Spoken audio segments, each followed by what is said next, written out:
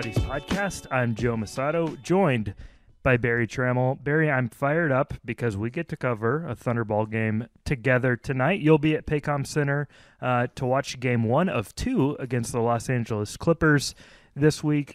That is the good news. The bad news is arguably the 4 players we were most excited about before the season, especially on draft night, Shai Gilgeous-Alexander, Josh Giddey, Chet Holmgren, Jalen Williams, they are all out tonight. We obviously know Chet's out. Jalen Williams is still out with a right orbital fracture, and Josh Giddey sprained his ankle last game. He is out, and Shai Gilgeous-Alexander, after being a game-time decision with a left hip contusion 2 nights ago, is already rolled out for tonight. So, Barry, we will not be seeing the Thunder at full strength, nor the Clippers, because Paul George and Marcus Morris, they're also out. Well, dang, you just ruined my day. Oh, what no, you've I'm just sorry. done, St. Joe. I'm sorry, Barry. You didn't know this. I didn't know it. I didn't know that. I've been in knee deep in college football. Oh boy. Where the people don't sit out, they opt out. So it's a different kind of absence. This is not going to make the natives happy. I can tell you that. This is not going to make the natives happy, St. Joe. I've already gotten some fans who are not thrilled that SGA missed the home opener. Now he's going to miss game 2. Giddey's out. We know he rolled his ankle. I'm not Let me say something about SGA, though. Like, yes, this, if it was a continuation of the knee injury, maybe it's different. But, like, this is an altogether new injury. It's a hip contusion. He did fall on it in the Thunder second game and missed. Like, SGA is a competitor. Like, he's not going to – the Thunder's not going to have him sit out in the home opener, and he's not going to willingly sit out in the home opener. That's all I'll say about that. I think it's just bad timing from a messaging standpoint. It very well could be. I don't know that the Thunder administration is heartbroken about it. The first half, or the first week and change of the season has gone swimmingly for the Thunder future. Some teams that are down at the bottom with the Thunder is winning when we didn't think they would. San Antonio, Utah, people like that. So it's a bummer. Now, if you're asking me about this Clipper game, without SGA, without Giddey, and without Santa Clara Williams, I would say that's their top 3 point guards. So they really only have 2. So who's going to do the point guard duties tonight? Lou against Dort? Yeah, I think they'll start Dort and Mann in the backcourt, and I think Dort will be the primary ball handler. And then that's basically the end of the list, Barry. I think Poku is obviously a guy that will handle it a little bit with that second unit. But, yeah, they're short on ball handlers certainly tonight, which is a problem against a good team. Well, yeah, it can be a problem against a bad team as well. So yeah. It's going to be interesting. Ousmane Dieng, that's another guy that will basically play point guard. I thought of Dieng at that. I think I'd go with Dieng over your good friend Poku. I really do. Yeah. But it's just, it's unfortunately that's just sort of the cost of doing business, I guess. Sort of a mess, but I'm really going to regret not seeing Giddey because I like watching Giddey play basketball. He was good the other night before he got hurt too. He was really attacking the rim, putting pressure on that Timberwolves defense. I thought he was having a good game. Yeah, I like all kinds of things about him. So we'll see. I don't know. It's going to be a case of will Kawhi play? Kawhi will play. That's good. Yeah, I'm glad to hear that part. Yeah. Also a bummer we don't get to see Paul George. He's out with a non-COVID illness. We have to specify our various illnesses. I wonder. Today. Now here's the good news. Does that mean you'll be playing Thursday? You think or no? I guess I have no idea, but we'll see. This is the first of a a few of these baseball type series that the Thunder will have this year, and teams across the NBA will have to cut down travel. The Clippers in town Tuesday night, and they'll play again on Thursday night in Oklahoma City. So the Clippers are going to unpack their bags and make the Omni Hotel, I assume, their home for the next few days. Well, nothing like some good, some good downtime in Oklahoma City in October. It's a beautiful time of the year, so good for the Clippers. I bet good the Clippers are thrilled. I bet they're thrilled. Well, maybe they can do some team bonding, but pick up a couple of victories. Well, that's a shame, but that's what we'll have to deal with. Gives you a chance to see some of the other guys. I really was wanting Santa Clara Williams. That's the one. I've seen Giddy play. I've seen SGA play, but so I wanted to see the development of Santa Clara Williams, and to see that delayed is a little frustrating, especially in the wake of the whole season situation with Holmgren. Yeah, and the 6 minutes we did see of him were very exciting, I thought. Yeah, he did a lot of things, and well, that's going to be wild. Reggie Jackson will be. He'll be playing all out. I can tell you that. He'll be fired up for the Clippers because he likes to inflict pain on his former squad. Yes, the Thunder. The Clippers are 2-1. The Thunder is 0-3. The Thunder is one of four totally defeated teams. Winless. Winless is the word I'm looking for. The Lakers are 0-3, the Kings are 0-3, the Magic are 0-4, and the Thunder are 0-3. There's only 4 games tonight. None of those other unbeaten teams are playing. So if the Thunder loses tonight, they'll remain one of 4 unbeatens. Just unbeatens. Winless. I keep messing up, Barry. Looking at just offensive and defensive ratings. Now, this is so early, so just want to caution everyone with that. The Thunder right now ranks 26th in offense, ahead of the Wizards, the Heat. The bottom 2 teams both call LA home. The Clippers are 29th, and the Lakers are a distant 30th. And in defensive rating, the Thunder ranks 21st. So, still early. The good thing about these first 3 games that we've seen, the first 2 were extremely competitive. The last one was competitive through 3 quarters before the Timberwolves shut the lights out in the 4th. So it's not been bad to watch. It's just been unfortunate given the injuries and all that. Yeah, it is. And, you can't put a lot of stock, this offensive start, like say for the Clippers. I assume they'll be fine. But by the way, the Clippers' offensive rating, so they're scoring 103 points per 100 possessions. So that's 29th. And the teams above the teams above them 105, 106. But down at the bottom, the Lakers 97 points per 100 possessions. They're 6 points worse than any other team. Well, yeah, basketball in LA is not what they think it ought to be.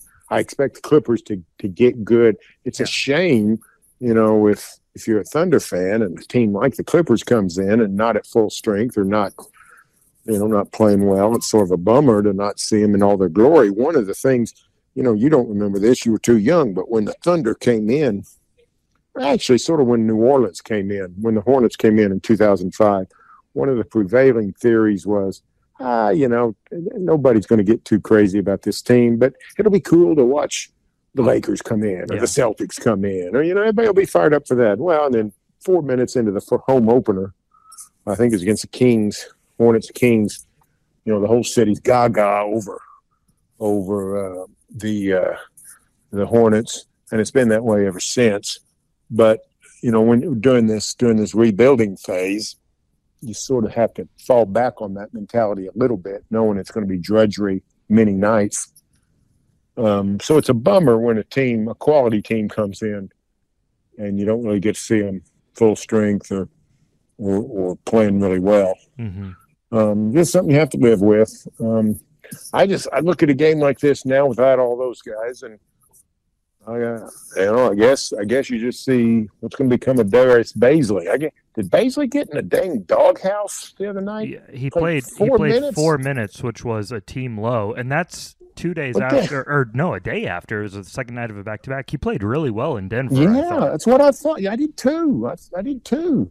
He's making some shots. Golly, you'd think you'd have to do something awful to get in the doghouse on this team. And he's one of their best defensive players. Oh, man, yeah.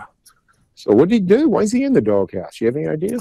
No, I mean, my only guess is Mark Dignault said after the game, we asked about Darius's minutes and Poku's minutes, and even dating back to that Denver game, I asked Mark about kind of the quick triggers on a lot of guys, and he basically, he's not pointing out specifically what it is, but it sounds like a combination of not having your head in the game offensively, not hustling, not showing a ton of effort, and not guarding defensively. So it's as much mental lapses as anything. So, with Poku and Baisley, those are two guys that they've, kind of fluctuate, and they can't always count on them to have their motors revving at full speed. So I think he, sometimes sends a message to guys like that and takes them out of the ball game, and you don't know when they're going to go back in. Like Poku went a long stretch the other night without playing, and you can see Mark not getting frustrated, but like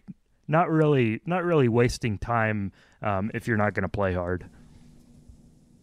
Yeah, and we've sort of joked about Baisley as a brooder. He doesn't play with a lot of joy. Doesn't seem to play with a freedom.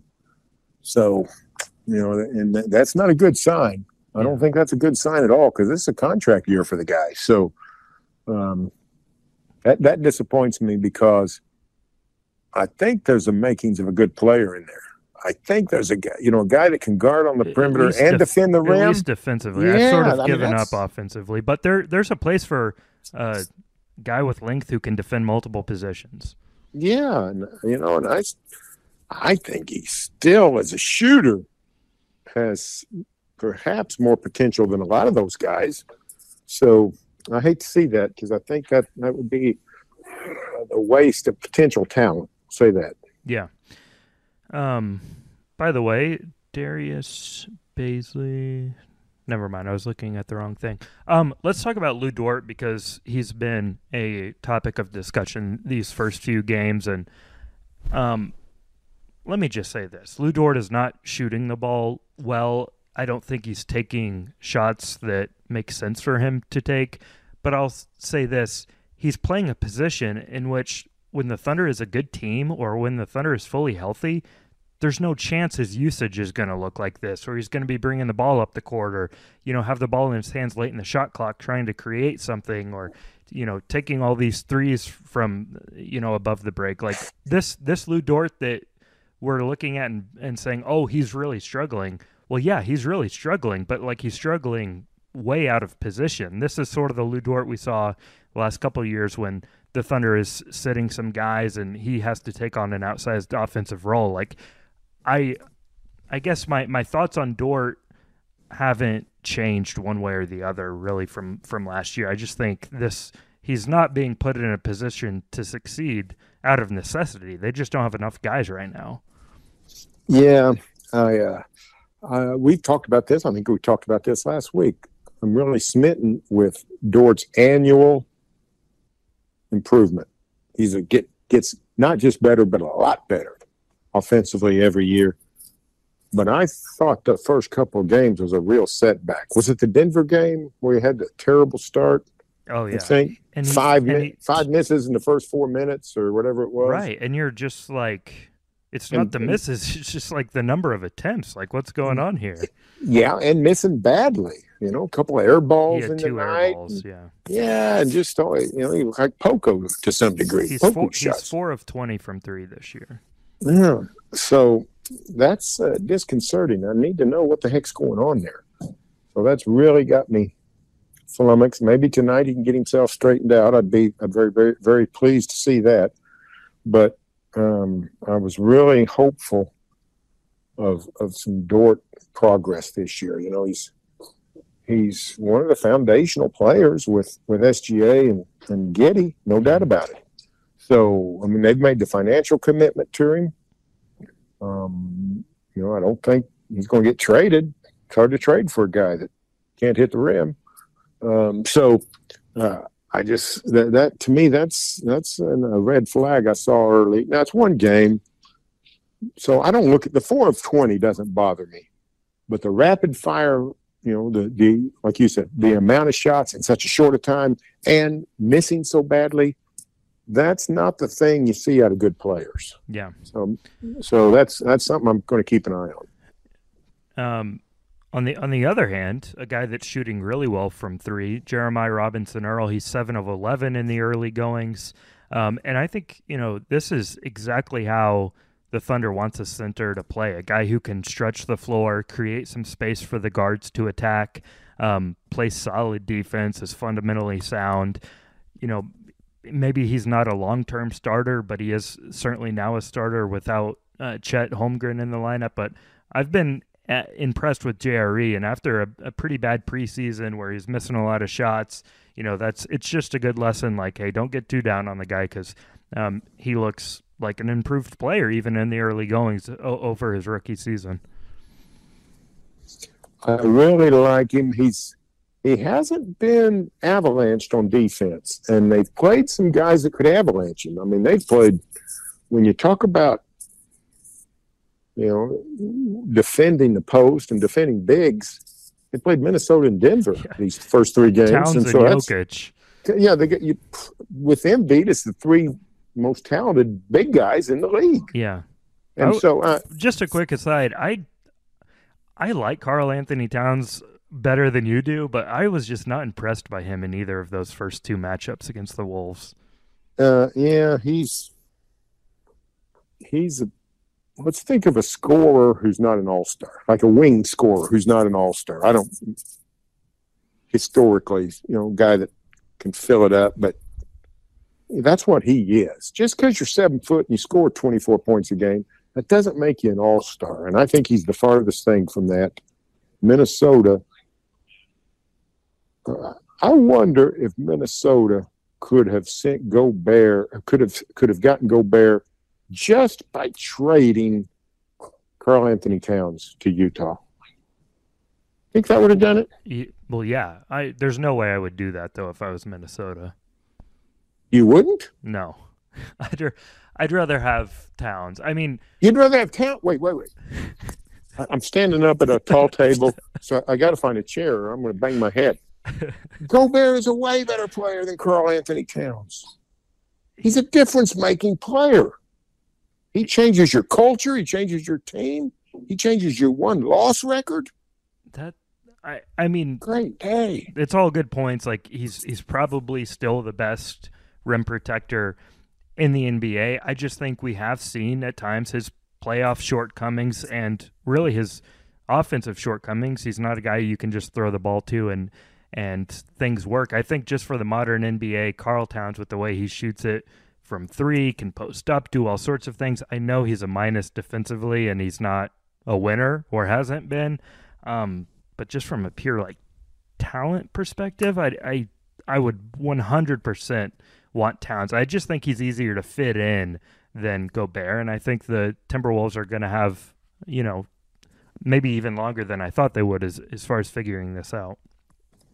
Yeah, maybe so. It's just hard to compare the best or one of the 2 best, probably second behind Jokic, offensive bigs in the league versus the best defensive bigs when they're so down on the other side of the ball. I know Gobert scores a lot just because he gets, easy dunks and putbacks at the rim, but it's hard to compare those 2, which is exactly why they brought Gobert in to play next to a defensive liability big in Towns. Yeah, probably so. I just like Gobert way better. But anyway, back to my good friend Jeremiah Robinson Earl. He's been on the court pretty good. I mean, he didn't spend a ton of time. He didn't go 25 minutes against those guys, but I thought he held up reasonably well for as small as he is, and he can spread them out and make a shot. So, yeah, I've liked what I've seen out of him early in the year. Mm-hmm. I really have.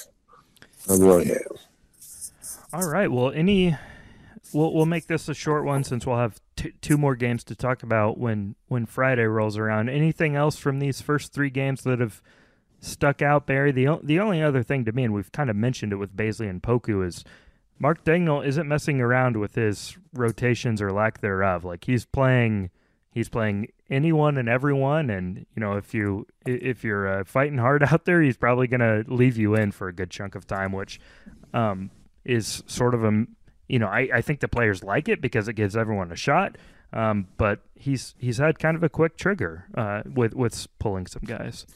It's really interesting the amount of players he's playing. Like even in like the first half, I think it was 11 in the opener. I think it was 11 in the first half. He played 13 in the first 15 minutes 2 nights ago. Well, there you go. So he is emptying the bench, and that is interesting. You never see that in the NBA. The most you ever see is 10 or 11 man rotation. When you're experimenting, when you're doing laboratory research, that kind of thing can happen.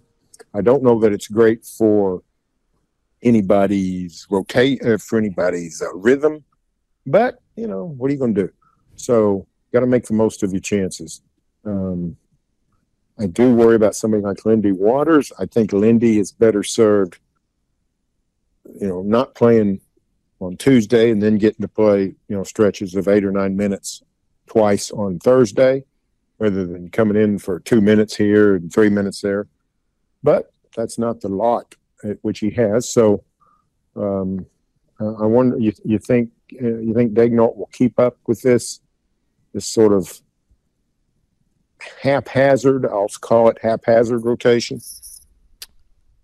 I sort of do, especially considering, that the Thunder is not going to be contending for anything this year. Like, it's a chance. They've made a big point about exploring the roster, and I know we sometimes laugh about that, but they have the reason they were able to move on from guys like Vit Krejci and Ty Jerome and Theo Maledon is that they played them a ton and ultimately figured out, okay, we don't think these guys are going to be contributors long term. So by playing Eugene Omoruyi big minutes and obviously Ousmane Dieng is going to get a lot of time, and Trey Mann's going to get a lot of time.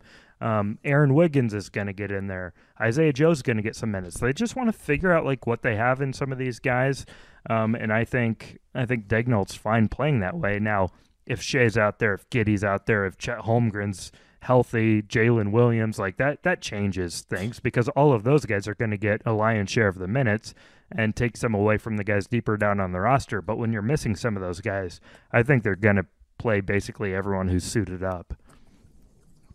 Yeah, well, it keeps things interesting. I think it keeps the other team on its toes. Probably. I mean, you got to go pretty deep into the scouting report. I remember I covered that last Thunder game in Salt Lake last April, and I had 3 guys that hadn't even been on the roster till that week: Simpson and Georgios and Melvin Frazier, whoever, I can't remember. But anyway, I said, in pregame, I asked Quinn Snyder. I said, Quinn, how do you game plan for a team like this? I mean, they literally are playing 3 guys that I've never seen play, much less, I covered the team. I don't know anything about these guys. How do you? And he basically said, well, you sort of don't. And I wonder if it's the same, if it's hard to game plan or do a serious scouting report on 13 players. Yeah. So eventually your own players will probably blow you off if you try that. So I guess it could go to the Thunder's advantage in some small way. Yeah, it's cool to, sitting as close as we do in Oklahoma City, you can tell, like, I mean, all of these teams have advanced scouts and everything, and they do know about a lot of these guys, even when, Isaiah Joe has been in the league a couple of years in Philly, but he checks in for just a few minutes, and he's standing in the corner, and the Timberwolves bench is up yelling, "Shooter, shooter, shooter!" And it's like, that's Isaiah Joe out there. So they've got a pretty good idea of what the Thunder is rolling out. But yeah, I don't know how deeply they're scouting Jay Will of Arkansas and Omoruyi. Everyone knows Waters can shoot, but I mean, yeah, it's kind of a weird team to play in that sense. Yeah. So, It makes you learn the team, though. I can tell you that it makes you learn the team. Yeah. And this and at least Santa Clara's injury solves the problem of Jalen Williams. If you hear us talking about Jalen Williams in the next few games, we mean Arkansas. Yeah, Arkansas got his. Santa Clara's not playing. He made his debut on Sunday night. He looked okay. I thought he's sort of an energy type guy, getting away type of guy. So yeah, he just is constantly bouncing up and down when he gets in there. He's got energy. That's not his problem. And his first NBA stat was he took a charge, which was the most fitting thing I've ever seen. So there's going to be many more of those to come. All right. Yeah. Well, thank you all for listening to the Thunder Buddies podcast, and make sure you're listening on Friday because we're going to have a new addition to the Thunder Buddies team. He's going to be handling a lot of the production and changing some things up and really helping us take a step forward as a podcast. So look out for that, and we will talk to you Friday to recap a couple of Clippers games.